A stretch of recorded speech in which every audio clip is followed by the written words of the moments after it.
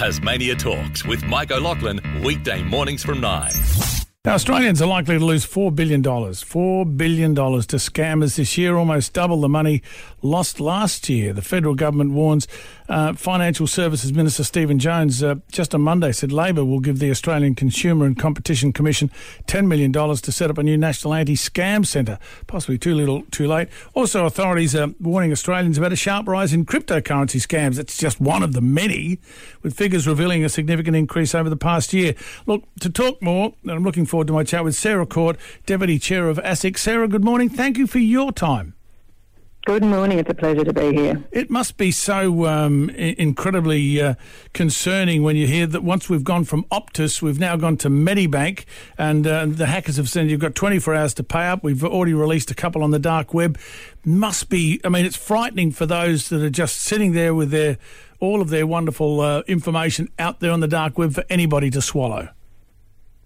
Oh, look, it really is a very distressing situation for tens of thousands of Australians. Mark, as you say, we've had the Optus data hack and now the Medibank private, and of course a lot of that information is potentially of a particular personal nature. So it is very understandable that people are concerned about this. I think, unfortunately, though, we are seeing year upon year the incidence of data hacks and scams just exponentially increasing, and that's why Scams Awareness Week this year is sort of even more important than ever. And I think something else, and I should have mentioned, it is Scam Awareness Week and Scam Watch, etc. Their little black book is fabulous, by the way. It is fabulous, yeah. If people don't know what I'm talking about, Google Scam Watch, you'll see a little black book. Grab that because it is just an awesome account of what can help you. But to find out that all of a sudden it's some nerdy guy probably that's a Russian hacker now, it seems to be behind the massive Medibank breach. Russian hackers, and they seem to be getting more involved. I don't know whether it's because of a war they're having at the moment or what.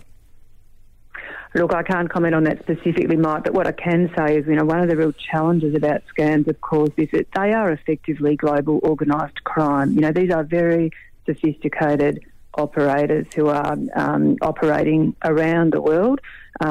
They are targeting people, they are sophisticated, and one of the real challenges for law enforcement agencies, of course, is the fact that they are just sitting at the end of a computer somewhere in the globe, most unlikely to be in Australia. But look, it's not all. It's difficult. It's not all doom and gloom. I would really recommend that people take some time in the light of the Optus and Medibank breaches to really do some thinking about their personal protections and how their information is being used. And if you are concerned that you've been a victim of a scam, there are things that you can do, and I can go through those for you if it's helpful, Mike. Very helpful, please. Yeah, so look, if you're concerned that your data's been compromised either through the Medibank or the Optus data breaches or for any other reason, there are a number of things you can do to protect yourself. So first and foremost is to notify your bank or any other financial institutions that you are doing business with. So that might include your superannuation trustee, for example, as well, because unfortunately we're seeing a rise in superannuation scams also. Monitor your bank accounts really closely, and if you see any suspicious transactions, get straight on the phone to your financial institution. A really simple one, even though it's a pain for most of us, is just change your password.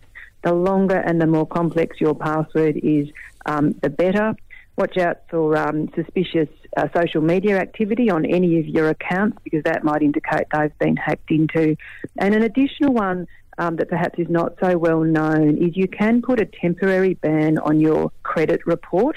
And this can be really important if somebody is using your personal information to impersonate you and to try to apply for a loan or for credit using your information. If you've put this temporary ban on your credit report, that will just stop that kind of activity from happening. It's simple to do and it's free, and it won't have any impact on you down the track.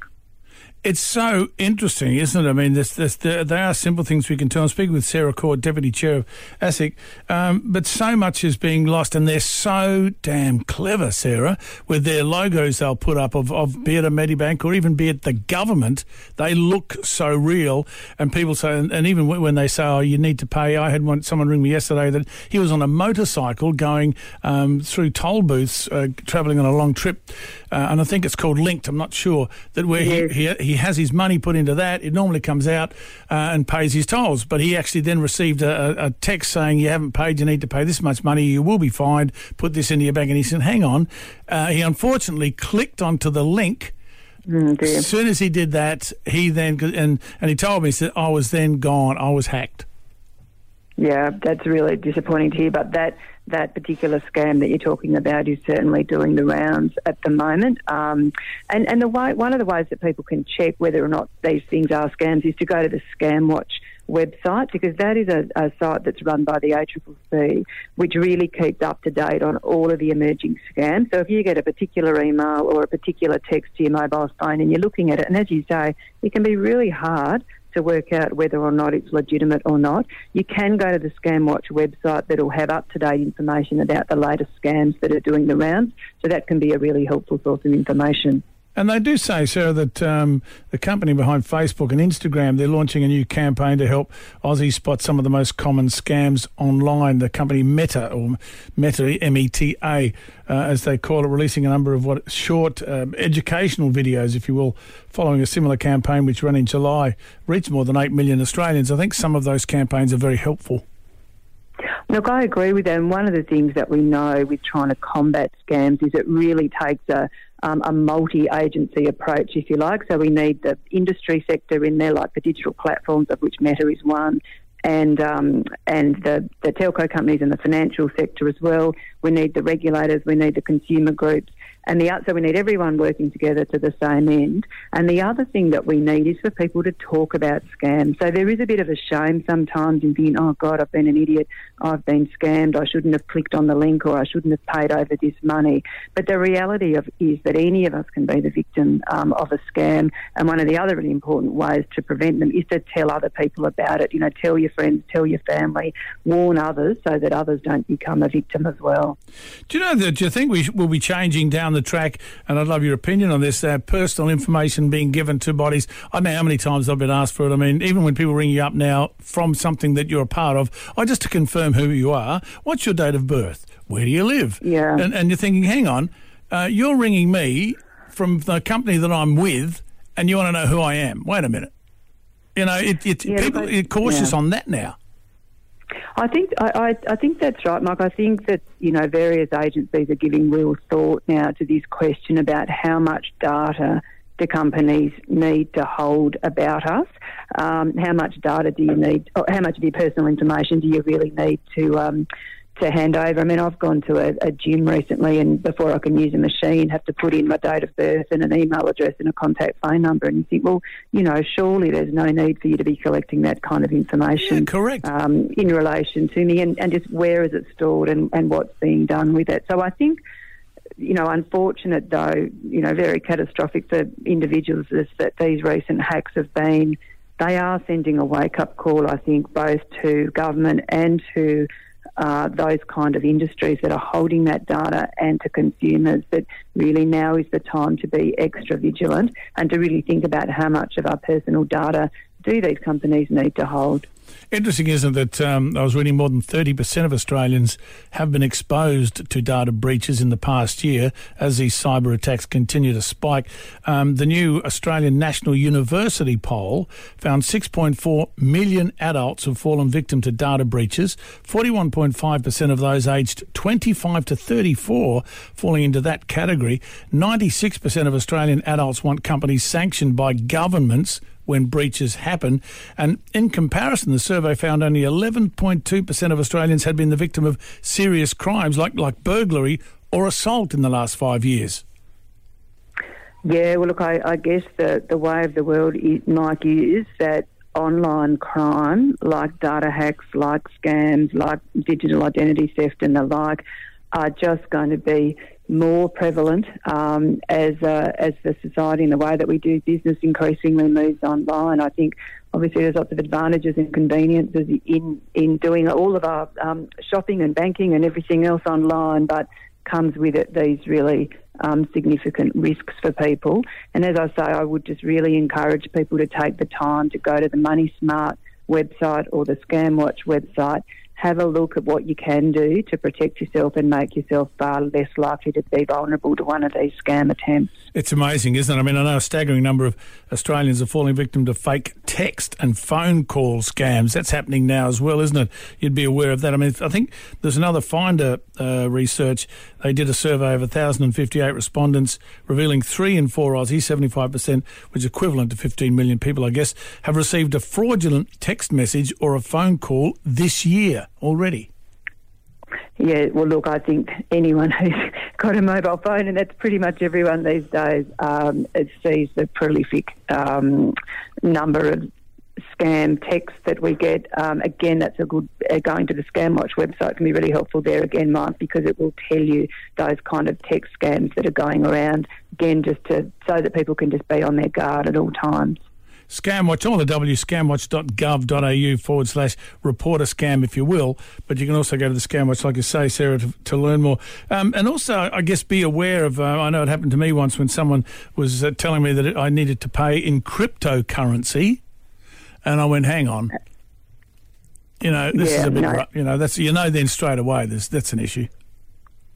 Look, crypto scams are something that we're very concerned about. At ASIC, we know that there was $700 million of Australians' money lost to broader investment scams in the last calendar year, and the biggest growing proportion of that are crypto scams. So there's a lot of hype about crypto. A lot of people are talking about crypto. We are really asking people to be wary, particularly if they are getting unsolicited prompts online to say, look, have we got an opportunity for you? You know, get in while the value of the crypto asset is low. You're going to come in on the ground floor. The growth will be exponential. Yep. We are just seeing terrible stories about people that are losing significant amounts of money in crypto scams. So again, just telling people to keep their wits about them. Go to the Money Smart website, have a look at how to spot a crypto scam if you're even thinking about putting your money into these kind of investments. And Sarah, I just had a caller from Launceston. Brett from Launceston wants to know, is there any fake ScamWatch websites to watch out for? No, what a thoughtful question to ask. Not that I'm aware of, but that doesn't mean it couldn't be done. So make sure, perhaps type into your browser scamwatch.gov.au. So any of those websites that end in the .gov.au, you should be safe. Yeah, it's interesting. It's an interesting question. I know that Australia also, I was reading, spearheading a new international task force to take the fight up to ransomware gangs and crack down on hackers' illicit finance and identity threats online. That'll be interesting to see how that goes, because these hackers seem to be very good. No one seems to catch them. Yeah, and that's why, all of these things are interrelated. So cybercrime, hacking into sophisticated companies like Medibank and Optus, there is a whole of government response trying to deal with these very significant issues. But when it comes down to it for, consumers and people listening to this program, can my personal information be used against me? Can it be used to scam me? Can it be used to steal my identity? And so it's that those are the consequences, of course, from these kind of significant cyber crimes. It's interesting too when these particular hackers in Medibank, you touched on there, reminded me, they shared a statement with a quote from Chinese philosopher Confucius. The hackers advised people to sell their Medibank stocks along with issuing an ultimatum. He said, and the quote was, "A man who has committed a mistake and doesn't correct it is committing another mistake." They quote Confucius with that one, and data will be published in 24 hours. Although the Medibank chief executive has said, yep, no, that 10 million ransom they want will not be paid. Yes, no, look, I've been following all of that myself, Mike, so very distressing for those Medibank customers that may have had their information compromised, and obviously authorities are doing everything they can, but again, just direct people to have a look at the various government websites and take steps to protect yourself. And do you think people are now going to be very cautious if asked, I need your passport number, your driver's licence number, your birth date, address and everything else? I think we should be moving on to fingerprints and eye scans sooner than later. Oh, look, I think people are understandably going to be nervous and give a lot more thought to handing over this kind of information. But I also think that companies are going to think more about what information do they really need to get from us in the first place.